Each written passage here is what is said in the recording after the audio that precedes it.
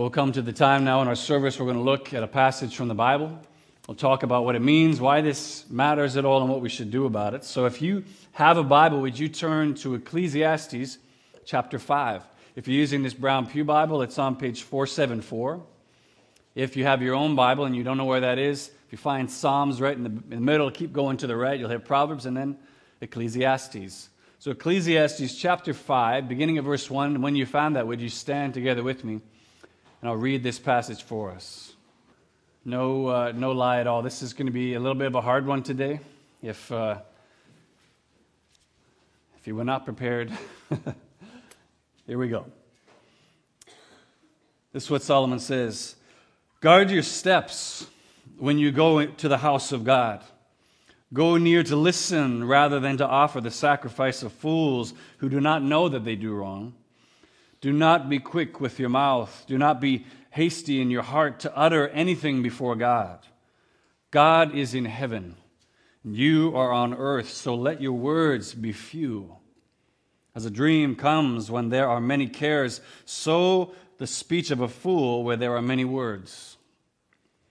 When you make a vow to God, do not delay in fulfilling it. He has no pleasure in fools. Fulfill your vow. It is better not to vow than to make a vow and not fulfill it. Do not let your mouth lead you into sin, and do not protest to the temple messenger, my vow was a mistake. Why should God be angry at what you say and destroy the work of your hands? Much dreaming and many words are hebel, are meaningless. Therefore, stand in awe of God. This is God's word. You may be seated. Let me pray for us once more and just ask God's blessing on this time and to speak to us through His Word. Living God, we come now to Your Word. We ask that You would speak to each of our hearts powerfully through it. I'm trusting that, God, that You're going to work through the preparation that I've done through this week, and You will accomplish what it is that You want to accomplish in each one of our hearts through it. You've already accomplished the work in my own heart. I pray You do that very same thing in each one of us today. You promise us in Your word that when You send out Your word, it doesn't return void to You. It accomplishes the purpose for which You sent it. Oh God, accomplish that purpose in each one of us today. And as I always ask, eternal God, would You move and govern my tongue to speak Your truth? Amen. Well, they weren't posted anywhere, and if you had asked us, we probably wouldn't be able to name all of them. But in the house that I grew up in as a young boy, we had a set of house rules that were known and strictly enforced. My guess is probably the same in your house where you grew up. So in our house, growing up, muddy shoes were not permitted past the front door of our home, nor when you wore socks, you weren't permitted to wear them outside the front door. In the house that I grew up in, foul language was not permitted to be spoken, nor was alcohol allowed to be consumed. And in our house, when you landed on go, when you played the game of Monopoly, if you landed right on that space, you got $400, not just the standard $200 when you pass go. You get $400. Now, because they weren't posted anywhere, very often the only way you learned what these rules were as an outsider was if you violated them. So let's say you came over, you're playing a game of Monopoly with us, and you're the banker. If I land on go, and you only give me $200, everyone at the table is going to be like, whoa, whoa, whoa, whoa. He gets another $200. And listen, don't bother going to the box to try to pull the rules out. No, sorry, guess what? Welcome to the Parker house. And here, when I land on go, and don't just pass it, I get $400, not $200. Welcome. That's how it was. But here's the thing.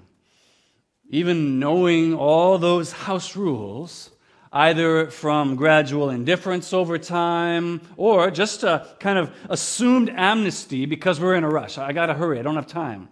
We broke those house rules all the time and regularly had to be reminded of what was expected.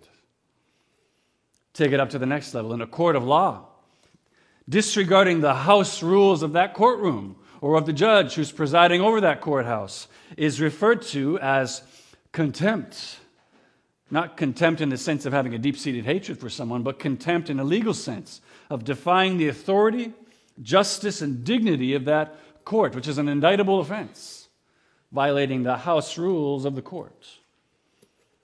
But in either one of those cases, I think it's fair to say that one of the reasons we break those house rules all the time is because, among other things, we simply have divided loyalties. Divided loyalties. Okay, we want to follow what we understand the house rules to be, and yet we also want to follow our own desires. We want to follow our own rules, right? And whenever those two things come into conflict with one another, our tendency is very often to want to side with the latter, want to side with our own set of rules, even when they do cause us to be in contempt of the house rules. We're continuing this series this morning through the book of Ecclesiastes called A Chasing After the Wind. Right from the beginning, we've followed along with Solomon's statement and then subsequent testing and exploration of his thesis that he began the book with, namely, that everything we see in this world, this natural world that we see, we touch, we feel, it is hebel. It is this Hebrew word translated here in a New International Version as meaningless, but when literally translated just means mist, vapor, or breath. If you weren't with us last week, something really interesting we discovered that Solomon pointed out for us as a part of that exploration was that because we are, all of us, made in the image and likeness of a God who exists in eternal, unbroken community within himself as Father, Son, and Holy Spirit, because we're designed in his image and likeness, we are designed for relationship. We're designed for community as well. What Solomon pointed out was that whenever we try to live in denial or defiance of that reality, in contempt of that reality, those attitudes and actions are also hebel, that they destroy relationship and community that we were designed for with one another. Now, last week we focused on primarily how that community that we were designed for plays out in the context of our relationships with other people. Now, this morning in today's passage, what Solomon is going to focus on next is how that community we were designed for plays out in our relationship with God. And continuing that same theme of a created order, Solomon's going to point out that because God is unified, he is undivided within himself, he also expects our undivided worship as well from those that he created. He expects our undivided worship of him. Which, honestly, that should be pretty obvious to us. That should be pretty obvious considering there's virtually no other committed relationship anywhere that's permissive of divided loyalties. It's a truth which Jesus perfectly summed up in the New Testament, Matthew 6, when he said, "No one can serve two masters. Either he will hate the one and love the other, or he will be devoted to the one and despise the other." We'll get into this more as we dig in deeper here, but suffice it to say at this point, God has his own set of house rules. He has his own set of house rules for his children with whom he's in community with, and to live in defiance or denial of those rules will find us in contempt of him, which, unsurprisingly, is deeply damaging to our community with him. So in order to understand just what God's house rules are, as well as what divided worship that destroys our community with him looks like, I want to look at our passage this morning in just two ways. I want to show you guarding your steps in the house of God, and then guarding your mouth in the house of God. Not just those two things, guarding your steps and guarding your mouth in the house of God. So if you've closed your Bibles, would you open them up again to that passage in Ecclesiastes, chapter 5, beginning at verse 1. Follow along with me as we look at what Solomon has to tell us here about undivided worship. So let's look first of all at guarding your steps in the house of God. Guarding your steps in the house of God. Look with me at the beginning of verse 1. Solomon begins here by telling us, guard your steps when you go into the house of God. Now, we looked at this a little bit in our series on prayer in fall of this past year, but I think right out of the gate, before we can talk about anything else, we need to be clear, we need to agree on what Solomon means when he says house of God. Guard your steps when you go to the house of God. What is that? We need to know what he means by that, because listen, if my wife texts me and says, hey, we got guests coming over tonight, can you set the table? Be sure to use the nice dishes. I'm a guy. I don't know what that is, and so I better at least text her back and be like, what are the nice dishes? What does that mean? Otherwise, I'm going to be setting the table again in 30 minutes. So we need to know, well, what does he mean, the house of God? Now, if you weren't with us for that first message in the series on prayer, it was talking about Jesus. He came into the temple and he was clearing the temple out. And his rebuke of that place was, he said, my house is to be a house of prayer. And what we said, first of all, was that to describe anything as a house of blank, a house of something, means that you can characterize that place with that thing, that you'd be sure to find that thing there. So, a house of mirrors. We're going to find a lot of mirrors there. International House of Pancakes. We're going to find pancakes there for sure. So, for Solomon to speak of a house of God means that it's a place where we're going to be able to characterize it with God's presence. God is definitely there. But the second thing we've said was that while the places that we most often think of when we hear house of God, in which Jesus was specifically referring to when he cleansed the temple, is the church, is the temple, right? We think of, okay, we're coming to the house of God. We think of it as this building, right? I mean, and Solomon, he's going to be someone who can easily speak to that because God commissioned him to build the first temple in Jerusalem. But what we also know from the Bible is that since the death, resurrection, and ascension of Jesus, the place where God's Spirit now dwells is no longer in a building. It's in the hearts and minds of those who put their faith in Jesus, which means ultimately God's people themselves are now the house of God. All right? So you don't go to church on Sunday morning. The church gathers together here in this building. That's what that means now. God's Spirit lives in us. And I think we need to have that clearly in our minds, because if we don't, we can swerve off into all kinds of silliness, starting to imagine that God's house rules only apply when we're in a church. When I go to the church building, that's when the house rules apply. Everywhere else, I can do what I want. No.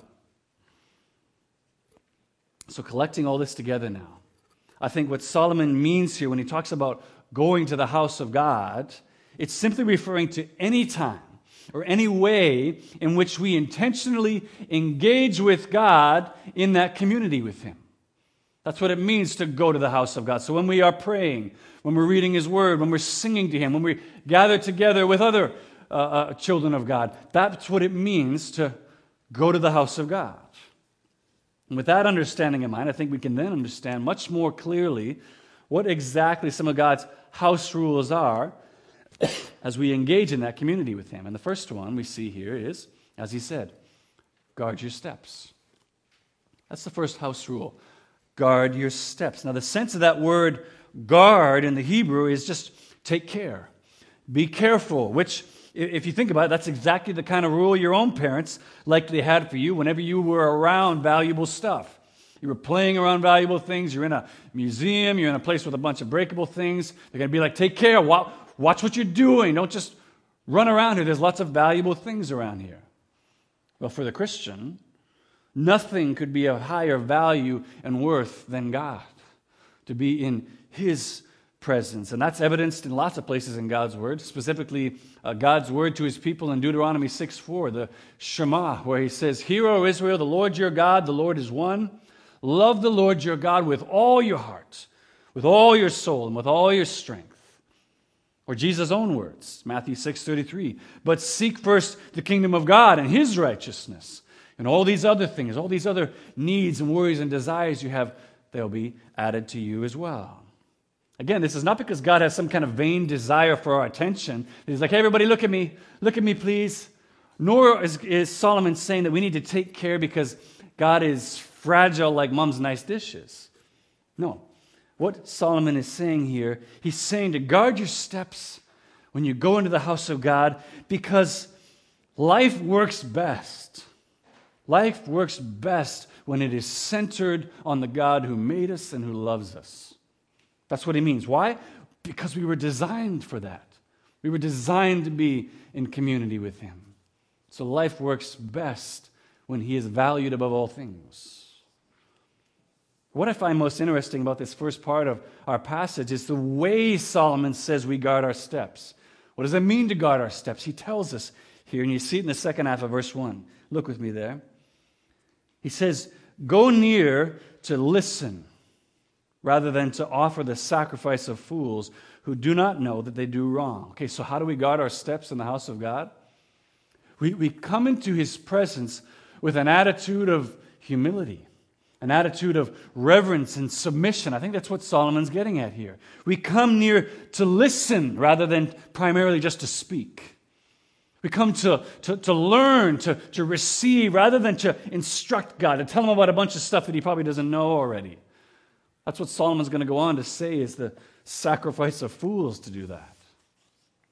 Which I think, if you take that idea and put it in a classroom setting, it makes perfect sense. Whether you're in school right now or you just remember being there, all of us probably know that guy or have seen that guy who the whole time through the lecture, professor's talking, he's just like text, or he's talking to his buddy, hey, did you see that thing? Totally ignoring the teacher. Or the guy who's constantly putting up his hand, ooh, and then the questions he gives are these super long-winded questions that are really just trying to display how much he knows about the subject. If you don't think you have that guy in your class, it may be you. So there is that guy.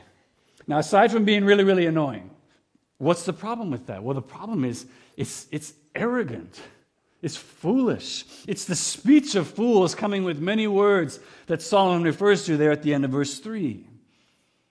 It's coming into an environment that's intended for you to learn and acting at best like you don't have anything to learn from that person, or at worst, like you should be the one teaching them. And it's foolish to come into God's presence like that. It's like you're going to teach him something. You won't.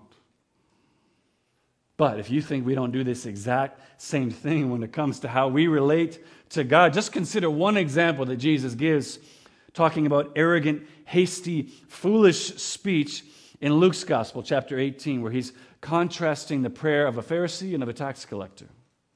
The Pharisee, he strides into the temple, just like everyone's just lucky to have him there, including God. And Jesus says, first of all, he prays a prayer about himself. Now, if that already doesn't tell you something's off, I don't know what does. But listen to the prayer that he prays here. He says, God, I thank you that I am not like other men, robbers, evildoers, adulterers, even like this tax collector. I fast twice a week, and I give a tenth of all I get. Now, okay, he said thank you. Those words were in there. But is there anything after those words, thank you, that wasn't just lifting up himself, boasting about his accomplishments, valuing himself above God? No. We can shake our heads. We can, foolish. We can do that to the Pharisee, but I think we do this exact same thing when we come to God with our prayers, whether you're praying on your own, you're praying with another person, and let's just say you're praying and you go on. We do this, you go on for about 10 minutes, really just describing to God how poorly he's handling the situation. Telling God, God, I really don't understand why you would let that person do that to me. Doesn't seem like the wisest thing to me. I don't know why you would let my child run off and follow after that. I don't know why you'd let that person do this or that. Instructing God about how he's getting it wrong. And then offering up all kinds of very helpful, much more productive solutions, which, by the way, we happen to be unsuccessfully doing at the moment. All to just close out our prayer, but just saying, but I'm trusting you, God, so your will be done. Amen. Really? I believe Solomon's saying that is the sacrifice of fools. But in beautiful contrast to that, listen to the prayer of the tax collector. A guy who's probably got a list of failures 2 miles long, and yet in humble simplicity that both acknowledges where he is and who he's speaking to. Jesus says he stands at a distance. He won't even raise his eyes toward heaven, and he beats his breast and he says, God, have mercy on me, a sinner. That's it. That's it. You know what he's doing? You see what's different? He's coming primarily to listen, not to speak. He wants to hear from God, not say a bunch of stuff to him. And he's coming with an attitude of submission, understanding that God already knows his heart. He's not going to tell God anything he doesn't already know. And because he understands that, he knows he can pray simply. He knows he can let his words be few. I think that's what Solomon is truly getting at there in verse 2 when he says, God is in heaven and you are on earth, so let your words be few. He's not saying, hey, God is in heaven, so you shut your mouth. How dare you speak a word to him? No. He's saying, God is in heaven, so he knows. He understands. He gets it. And he knows and understands and gets it better than you do, infinitely more than you do. So you can just rest in that. He's trying to take all the stress out of our community with God and just say, just rest in the fact that he knows. Come humbly before him. Ask for the grace and mercy you need, trusting that he knows best what you need. In fact, Jesus' own teaching on prayer, Matthew 6, he says almost exactly the same thing. Listen. When you pray, do not keep on babbling like pagans, for they think they'll be heard because of their many words. Do not be like them. Why? For your Father knows what you need before you ask him.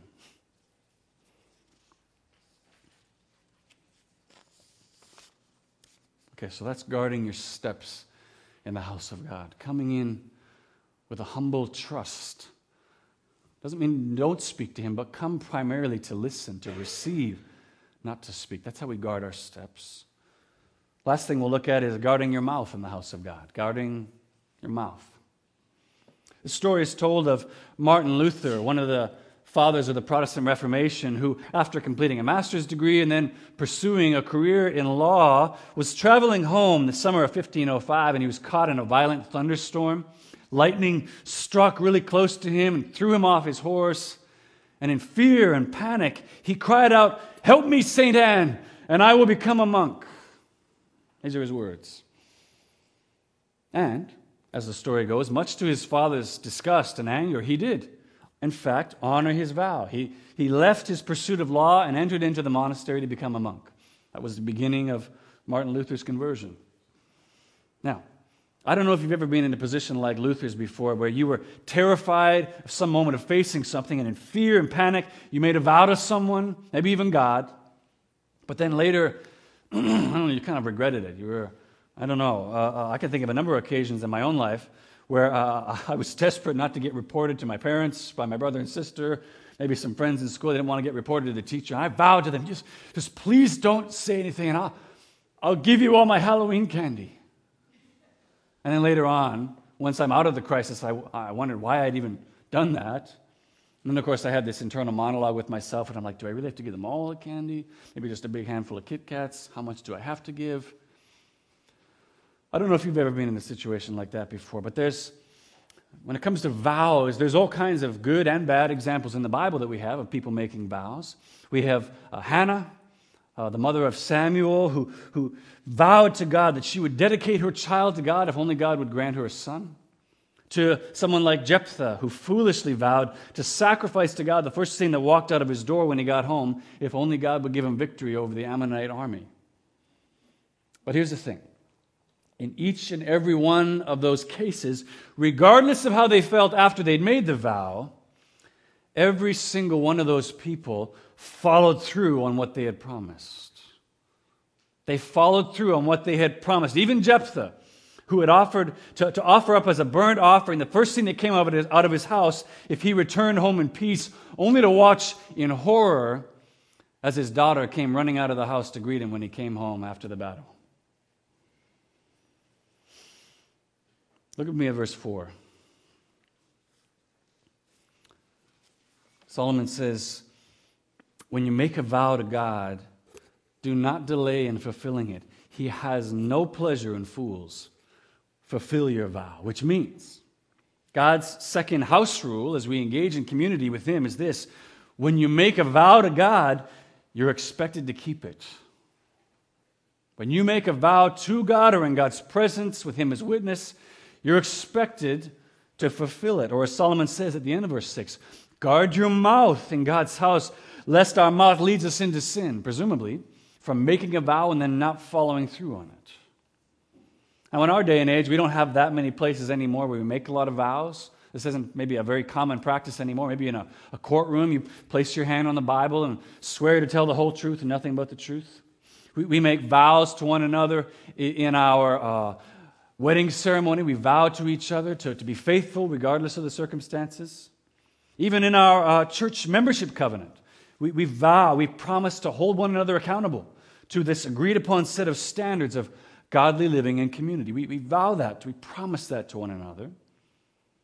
We talked last week, as it relates to community, about just what an essential part accountability is to the health and the strength of community. And in the end, what God is saying here is simply this: as it relates to the health and community of our relationship with Him, He too is going to hold us accountable for the vows we make. He's going to hold us accountable, but for a lot of us, that's where the problem starts to come in. Author Stephen Meyer says it this way: it's always easier to be courageously obedient in your own mind than it is to do what you're required to do, what you vowed to do right now. I think that's absolutely true. Particularly, the stakes are high, right? You're feeling desperate, you're out of control. It's all too easy to throw up a rash vow, even with the best intentions of fulfilling it, but then neglect to follow through once the danger is past. God, just help me, please. I promise I'll read my Bible more. I promise I'll live more of a life dedicated to you. Whatever it is, it's easy in that moment to just throw these things off and then not follow through. And even more troubling than that is the way vows like this can expose really an agnosticism within us. Agnosticism is just like the belief in God in general, just sort of this creative force out there, but not the personal God of the Bible. These kind of rash vows can reveal an agnosticism hidden just under the surface of our professed faith. In his book on Ecclesiastes, author David Gibson, he describes it like this: consider the person, he says, who says, Lord, I'm in a really tight corner here, but if you could get me out of it, I promise I'll serve you with my whole life. And then the crisis passes, and of course, he never gives God a second thought. Why? Well, God's probably not really there. The person was just stuck and needed something to say. It's just words. And what Solomon is saying here, and he's warning us about, is that according to God's house rules, it's not just words to Him. And He will hold us accountable for what we vow, which is why Solomon goes on to say in verse 5, it's better not to vow than to make a vow and not fulfill it.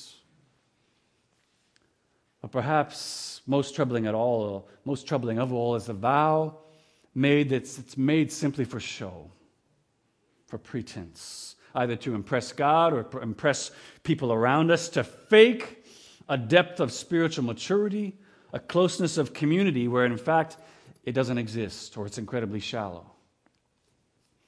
One of the most terrifying examples we see of this, if you were with us a year ago in our series through Acts 5, and the story of Ananias and Sapphira. If you don't know this story, in the days of the early church, there's a man named Barnabas who sells a piece of land, and he takes all the profits, he lays it at the apostles' feet, and gives it to the church in order to support the work of the early ministry that's taking place there. Well, when they see the praise and the fanfare that comes from this act of generosity, Ananias and his wife conspire together to sell a piece of property and give money to the church as well. So far, so good, although I think we'd already say their motivation is kind of off. The problem that the story highlights was that they gave the money to the church telling everyone that they had just sold the property and now they're giving the money to the church and God, when the reality was they were secretly keeping back some of the profits for themselves. Now, as Peter rightly said to them, there was absolutely no problem in keeping the money. No problem. The property was theirs to sell or not sell. The money was theirs to give or not give. Totally theirs. But this is precisely where that idea of divided worship, divided loyalty starts to come in, because they made a vow to sell the property and give the profits to support the church. And they told everyone that's what they'd done. But in lying about how much they had made from this sale, telling everyone that it was the full amount, they were also seeking to serve their own needs, serve their own desires at the same time. The chilling into that story is that both Ananias and his wife, they're confronted, and when they continue to lie about the sale of the land, proving they have no intention of really fulfilling their vow, Peter says to them, "You have not lied to men, but to God." And both of them in that moment fall down dead. They're taken out and buried. Luke says, great fear took over the church when they heard about this. Yeah. And in light of all that, I think a question that's worth considering for each and every one of us here this morning is this: what have I vowed to God that I haven't yet fulfilled? What are those things that you promised to Him in that moment of crisis, that moment of desperation? Okay, God, just help me out of this and I will. What have you promised to God that you have not yet fulfilled? What have you promised to others with God as your witness? Those of you who are married here today, you made those vows in the presence of God and His people. What have you promised to others with Him as witness that you have failed to follow through on? There can be all kinds of reasons about why we fail to follow through. Maybe you made that vow with the best of intentions, but you were just naive about your ability to fulfill it. Maybe you made that vow rashly because you wanted to look really generous, look really spiritual to others, but now you no longer feel motivated to keep up the act. Or maybe you made that vow in the heat of a moment of some crisis with no intention of ever fulfilling it. But whatever the reason, meant it, didn't mean it, made it by mistake, God's reply of His word here is still, fulfill your vow. Fulfill it. Give whatever you promised. Release whatever you swore on oath to give up. Fulfill your vow. And maybe you hear that and you want to push back and you'll be like, whoa, what? Hang on a second. Excuse me? Okay, why does God have to be such an intractable jerk about this? Okay, so I made a mistake. Okay, I was too hasty in my words. Sorry, okay? So what happened to God being a God of love and grace and compassion? Well, the first thing I would say is, if you just did this, that's God's love, grace, and compassion to you. Second thing I would say is, I would tell you that this is exactly what love and grace and compassion look like in the context of true community, where accountability is actually being practiced. And if you want to respond like, okay, well then I don't want accountability in this relationship, I'd want to invite you to consider the consequences of that. Just think about the implications of that. Consider what it would actually look like to be in a relationship with anyone, let alone God, where they no longer had to be responsible for their words anymore. They didn't have to be responsible for any promises they made to you. All bets are off. Kind of stops looking like a relationship anymore, doesn't it?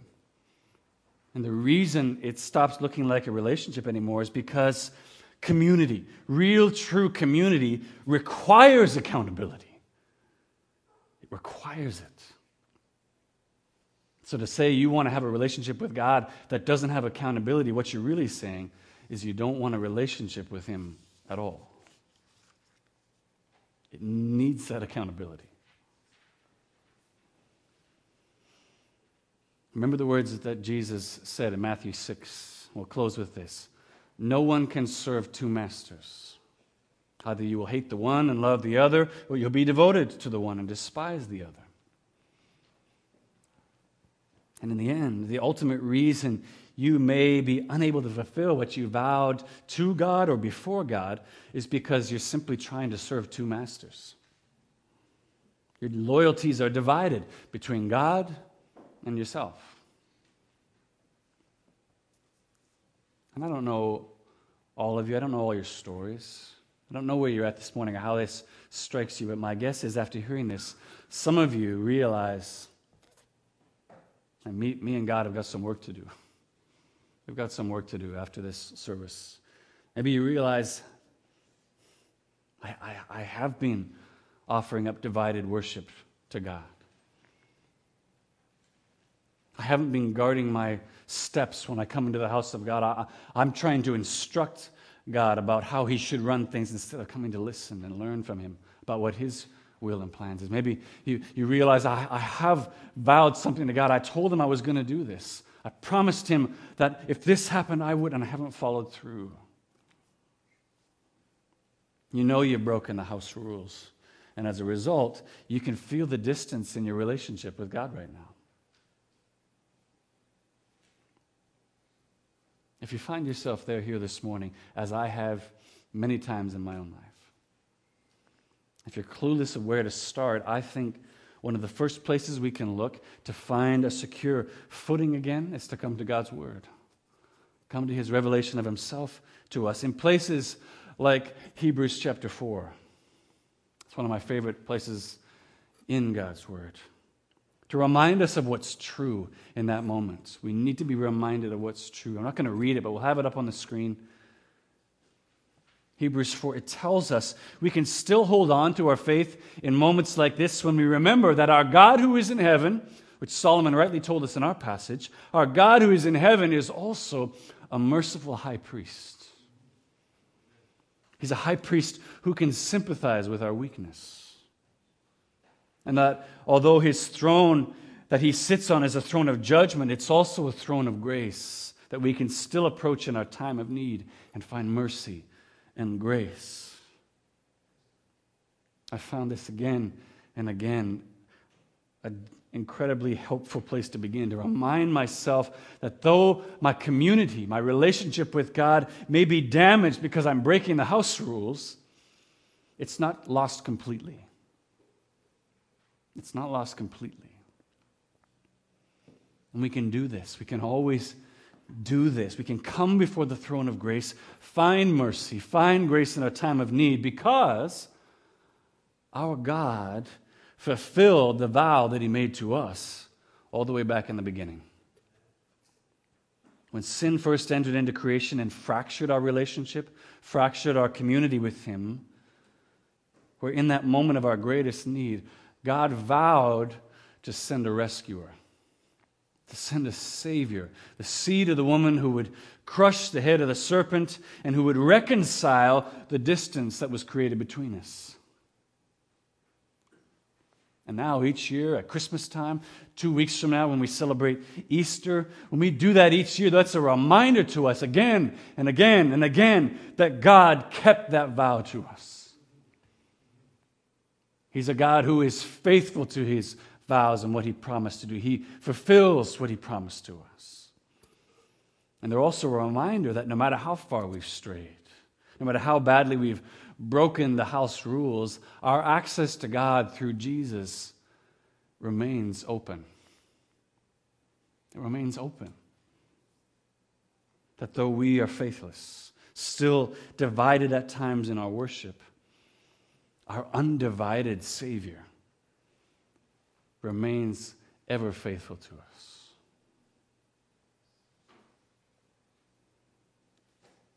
Let's pray.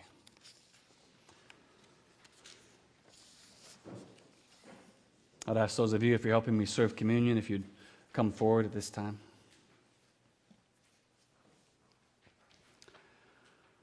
Father in heaven, we need to come again to your throne of grace. There's so many ways in our lives, so many ways that we live and act. We don't guard our steps when we come into your presence. Sometimes it's because of our own foolishness. Sometimes it's because we've become so familiar in our relationship with you that we no longer remember the gravity of where we are and the only means by which we can stand in your presence. We forget that. Forgive us. God, some of us this morning, we know we've made vows to you. We've promised you stuff, and we haven't followed through yet. And it's your grace and mercy to us right now that we're still here. We still have a chance to follow through. Give us the wisdom, give us the grace, give us the encouragement to follow through on what we promised, trusting that when we act in obedience towards you, you are faithful and just. You forgive us of our failures, and you restore that broken community with you. We praise you for this goodness. We thank you for it. We thank you for the consistent reminders of it. We pray it in Jesus' name. Amen.